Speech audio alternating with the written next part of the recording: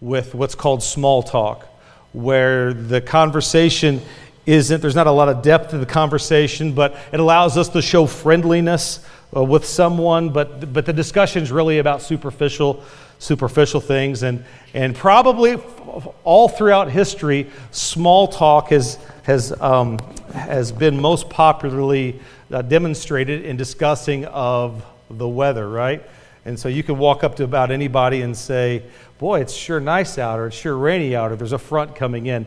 You guys remember Pastor Scotty. He was our youth pastor before Ryan, and he used to tease me that when I would on Sunday mornings when I would come to the pulpit, and you guys know that they give me a mic and nothing, no script, and so I just start talking, and so I'll bring up the weather. I'll say, it's a beautiful sunny Sunday morning.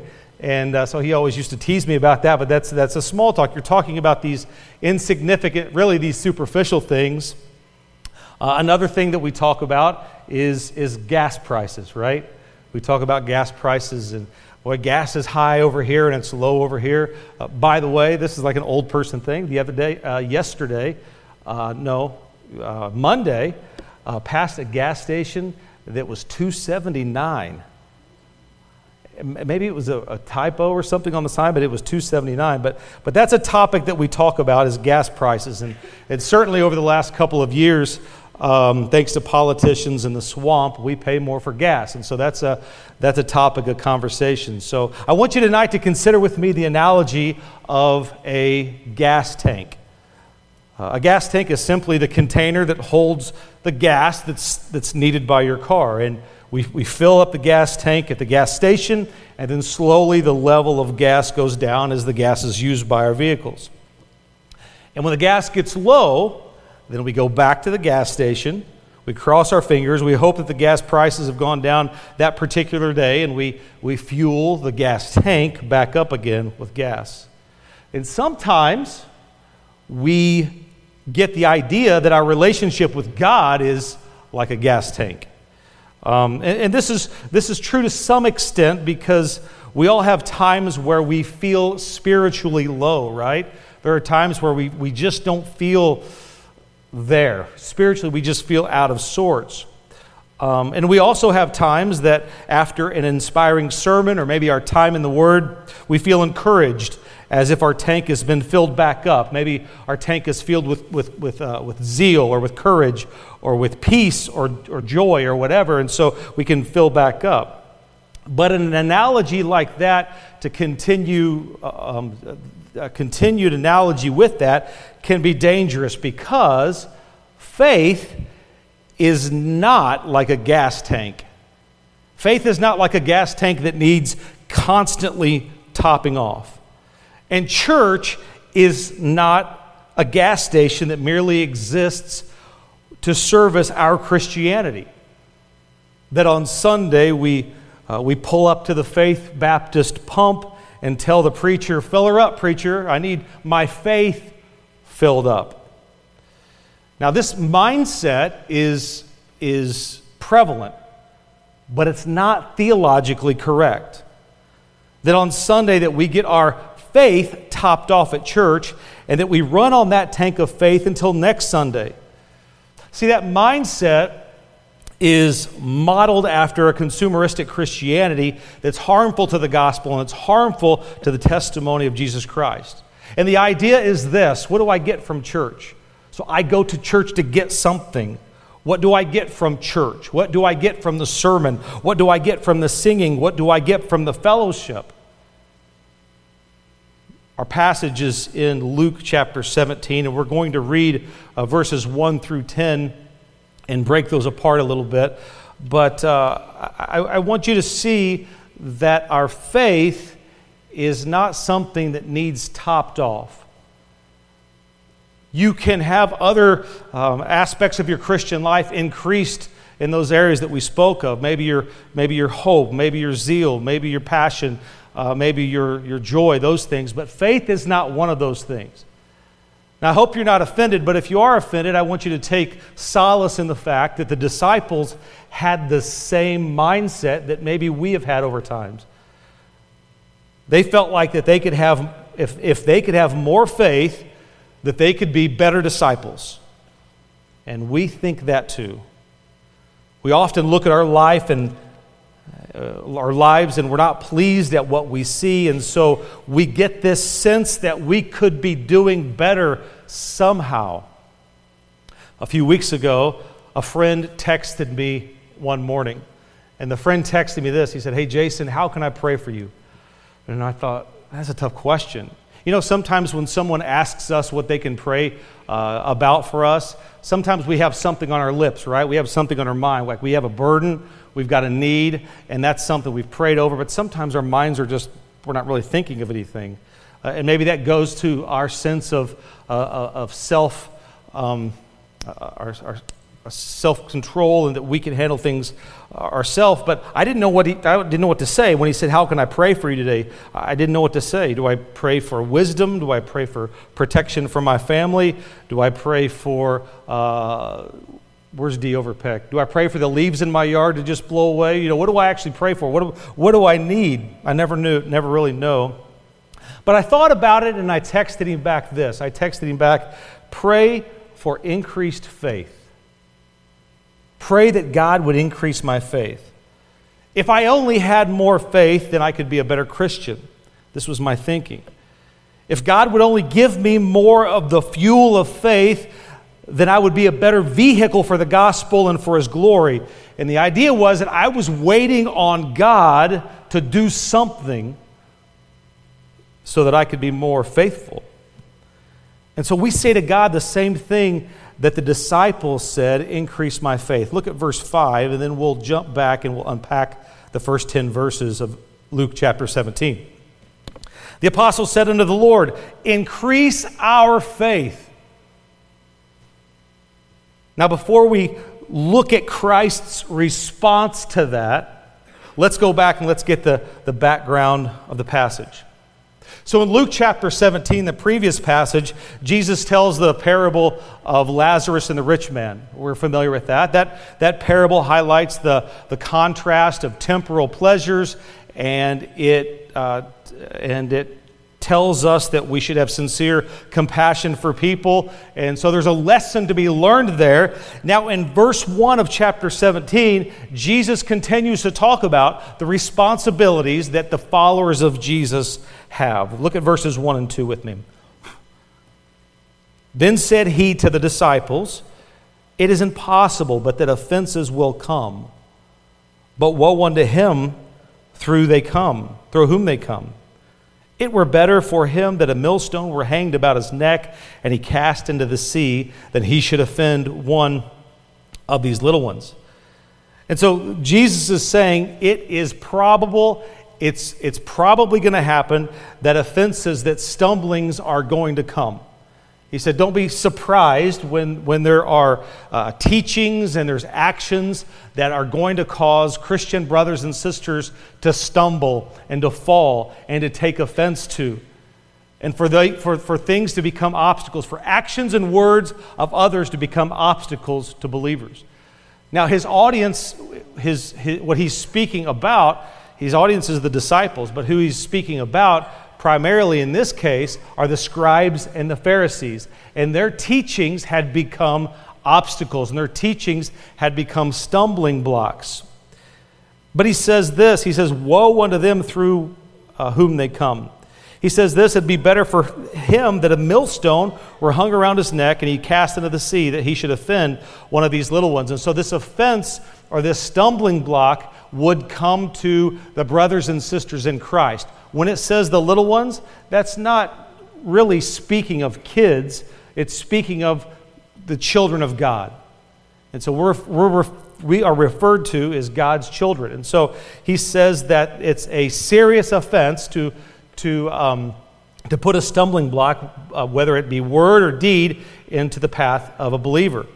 And so we often read verses 1 and 2 and think, yeah, God's going to get those people who cause others to stumble. But many times we don't stop to think whether we ourselves are guilty of doing it. And it's inevitable. Jesus says that Christians are going to stumble because of the words and the behaviors of others, but it's not an excuse to be haphazard. And humble believers consider others out of love and out of unselfishness.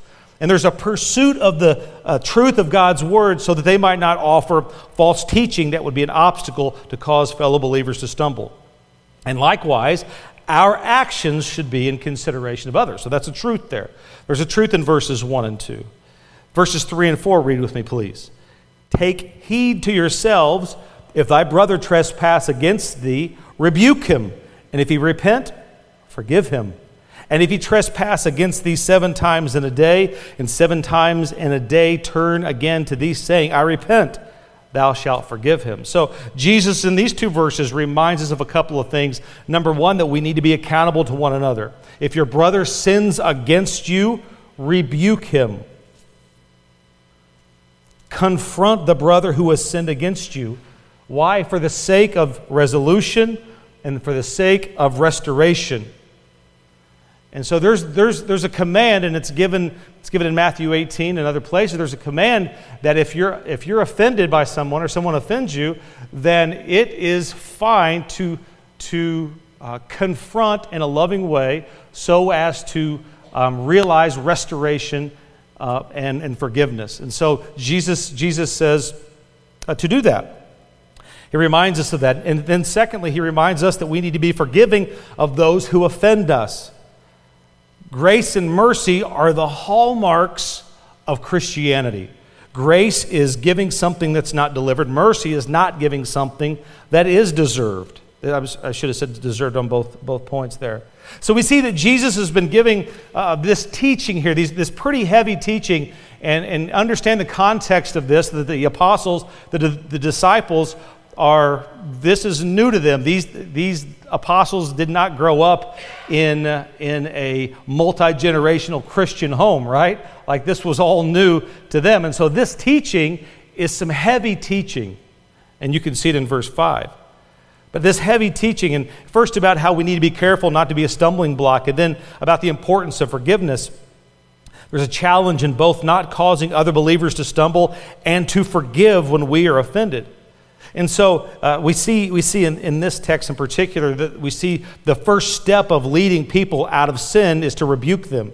It's a stern warning, a reprimand. And Matthew 18 gives the process for implementing the principle mentioned here in this. And so this is, the idea is this, the general underlying idea is this: don't act like unbelievers.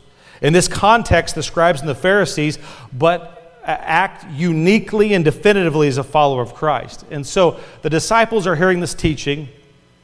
They understood Luke chapter 17. They understood all this teaching that Jesus was giving them. And it's as though in verse 5, they communicate the weight of all the teaching. And in their minds, it seems impossible to be able to obediently fulfill the teachings of Jesus. And so what do they say in verse 5? It's as if the disciples feel the weight of all of this responsibility on their shoulders. And they say in verse 5, increase our faith. Jesus says, treat others correctly. Recognize the difference between temporal and eternal. He says, don't offend. He said it's a dangerous thing to offend. If you're offended, you rebuke, you grant forgiveness, and this grace comes out. And they said, wow, this is a lot of teaching. This is deep stuff. Jesus, we're just fishermen. We're just rednecks. You need to increase our faith.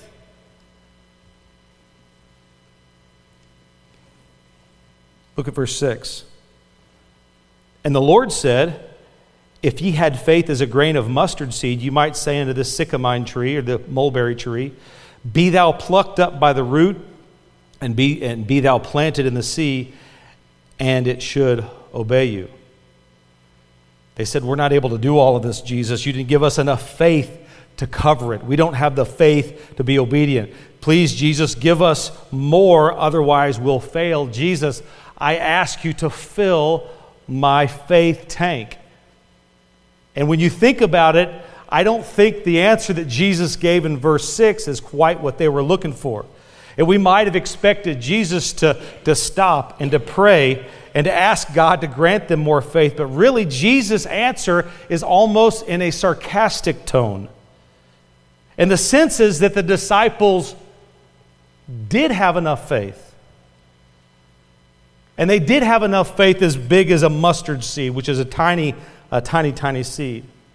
And so verse 6 can almost be paraphrased as, you do have faith. And even if your faith is small, you can still do great things. In other words, you already have faith, guys. Listen, you're just not using it. You've got faith. You're just not using it. So the disciples were asking for the wrong thing. When I answered my friend by text, pray for my faith to be increased, I think I asked for the wrong thing. See, the disciples didn't need to increase their faith. They needed to increase their faithfulness. We don't necessarily, let me pause, we don't need an increase to our faith. We need an increase to our faithfulness. There's a big difference. What's the difference? Faith is a gift from God. God gives us the amount of faith that we need, and it never runs out. And to ask God, think with me please, to ask God to increase our faith is almost an insult, because He's given us the faith. On the other hand, faithfulness is our response to faith. And faithfulness is what we do with the faith that's given. And here's the kicker, that's up to us. We ask God to increase our faith. I asked God to increase my faith, and the conviction that I had was, you've got faith. Even if your faith is small, your faith is sufficient. And your faith is sufficient to do incredible things. But what I lacked is faithfulness. Faithfulness is defined as being loyal and obedient to the person that we put our trust in. We put our faith in Jesus, and we also have to be faithful to Jesus. See, when we accept Jesus as our Savior, we put our faith in Him. Now, we don't teach lordship salvation here at Faith Baptist Church. But Jesus is your Savior before He's your Lord. You grow into the Lord part of it.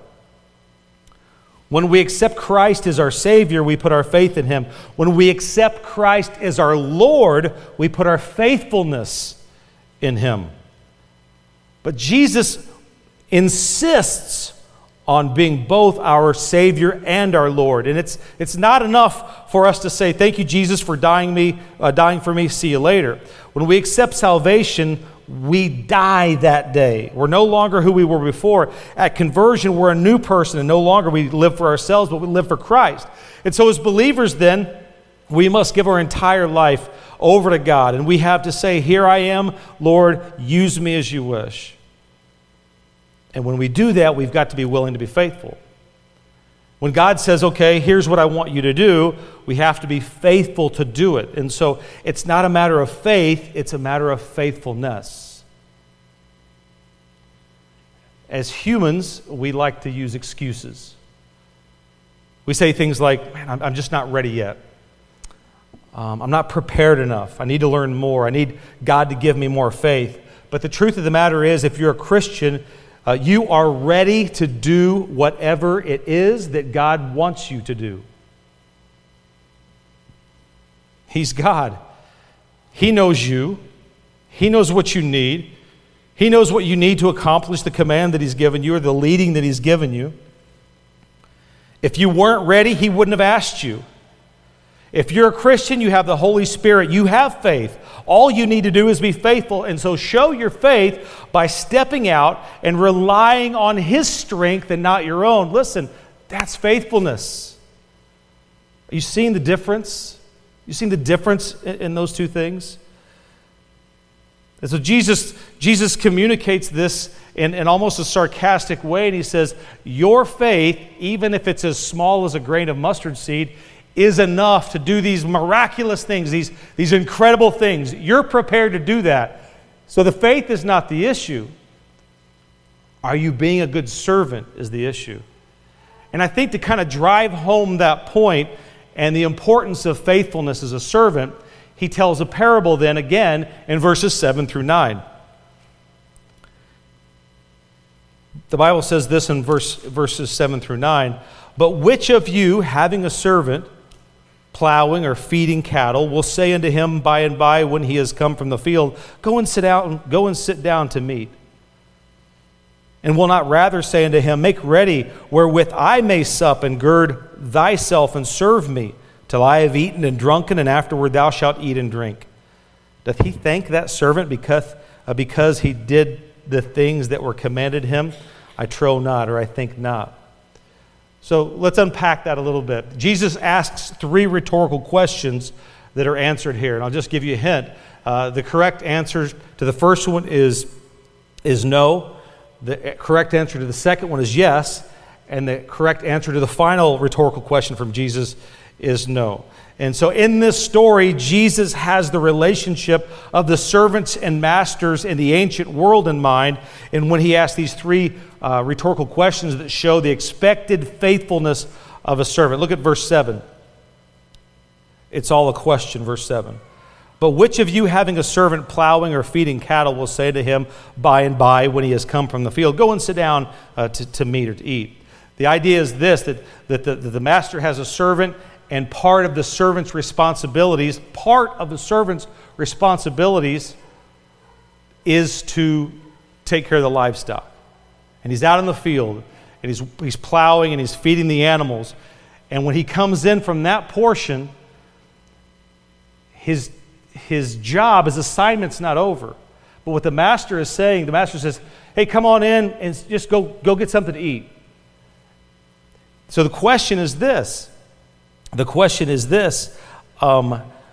Those that would have a servant, would it be okay if the servant's job is not complete? Do you invite the servant to come in the house and just go right to eating? The answer is no. The answer is no. Then the second, or then verse 8 that has the second question gives the rest of the responsibility. "And will not rather say unto him, make ready." Remember, this is when the servant's done. This is when the servant's done with the work outside, and the servant comes in. And so here's the opposite question. So would you not rather than say, hey, when you're finished working out in the field, when you come inside, go ahead and get my dinner ready, and get ready to make my dinner, make the dinner, and when I've eaten, then sit down and eat. And the answer to that is that preferred to the first? And the answer is yes, because that's the full job of the servant. Stay with me. The third question. First question is, when the servant's work isn't complete, will you just allow him to eat? The answer is no.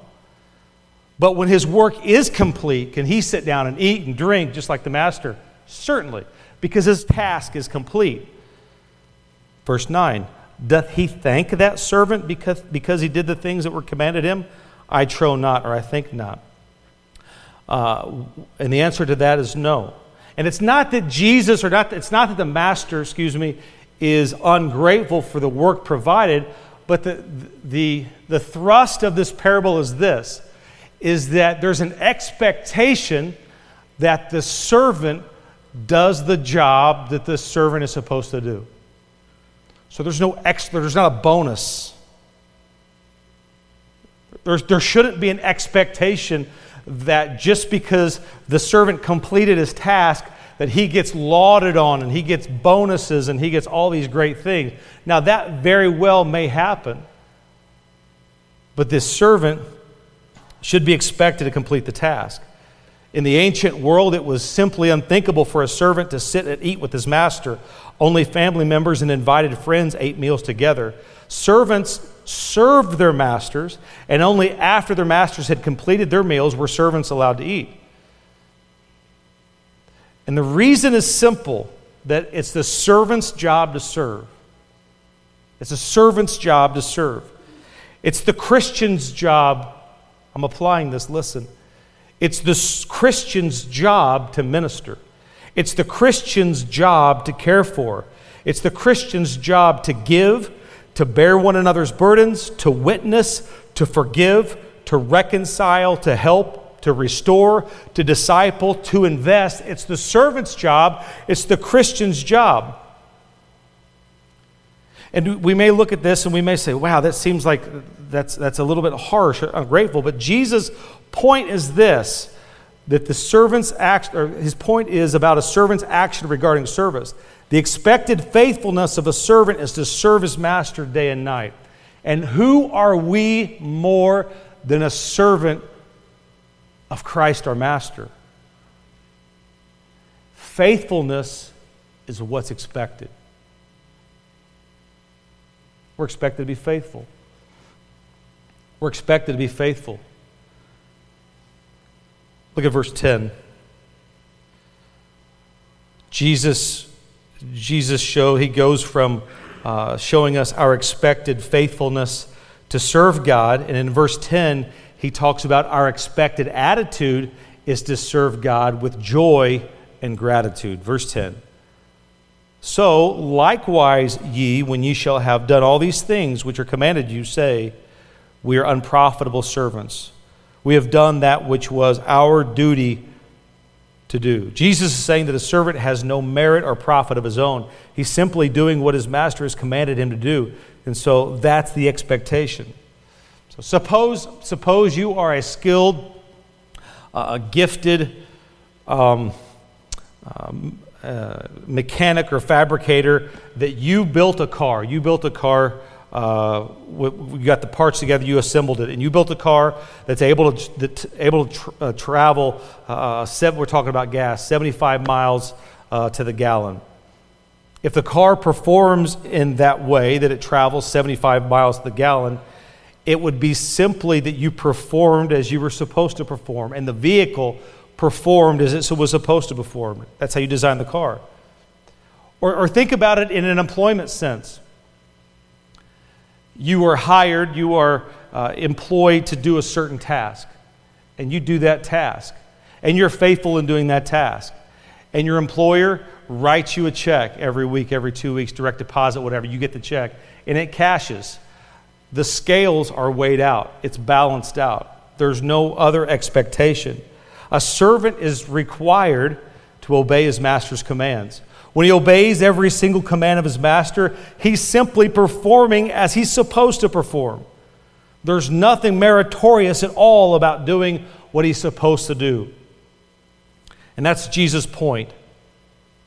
As he connects all of the beginning of chapter 17, even if a servant excels at serving, he's still a servant that's doing a service. And his master owes him nothing. Here's my application. When we are faithful to follow God, we're not given a medal.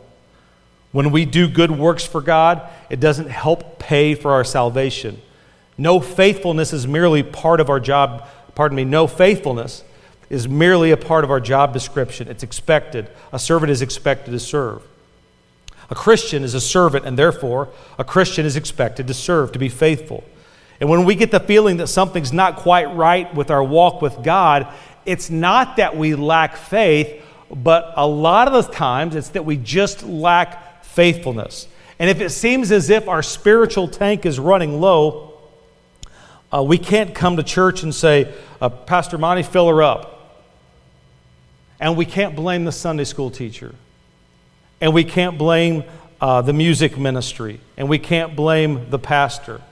Because the Holy Spirit dwells within us, and therefore God can work best from within our own hearts. As we talk about faithfulness, I want you to think about maybe those that you would think that would be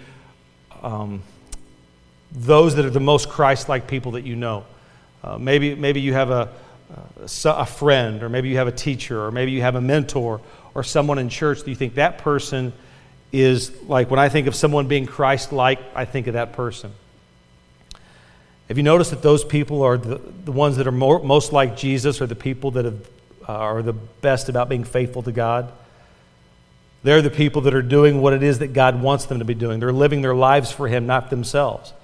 They're not concerned about their own tanks being filled. They're usually concerned about filling others' tanks, about blessing others, serving others, investing in others, lifting up others, edifying others, spending their lives just to help others. They know that God will take care of their own. They know that the faithfulness is on their part, that God's taken care of the faith in. And that's the type of perspective that I really yearn for my own life, and the kind of perspective that I yearn for in my home. That's the kind of perspective that we as a body of believers at Faith Baptist Church should pursue. And so I want this place to be a place that we are so faithful to God that we wouldn't have any doubts as the state of our own faith tanks. And we'd know that they were full because we'd constantly be using them. And it's only when we start using our faith that we realize that our faith is never going to run out. Your faith is never going to run out. Are there times that you feel distant from God? Absolutely, certainly. And in those times, don't put the onus on God to increase your faith. You've got enough faith. If you just had a little faith, it's enough to get you through incredible difficulties. But really the issue is this: are we faithful to Him? Are we in the Word? Are we pursuing Him? Are we serving others? Are we loving others through Him? Are we faithful to Him? That's my challenge for tonight, the difference between faith and faithfulness. As a Christian, the expectation is this: to serve. You're not going to get a medal. When you get to heaven, you'll hear the words, "And this is good enough. Well done, thou my good and faithful servant."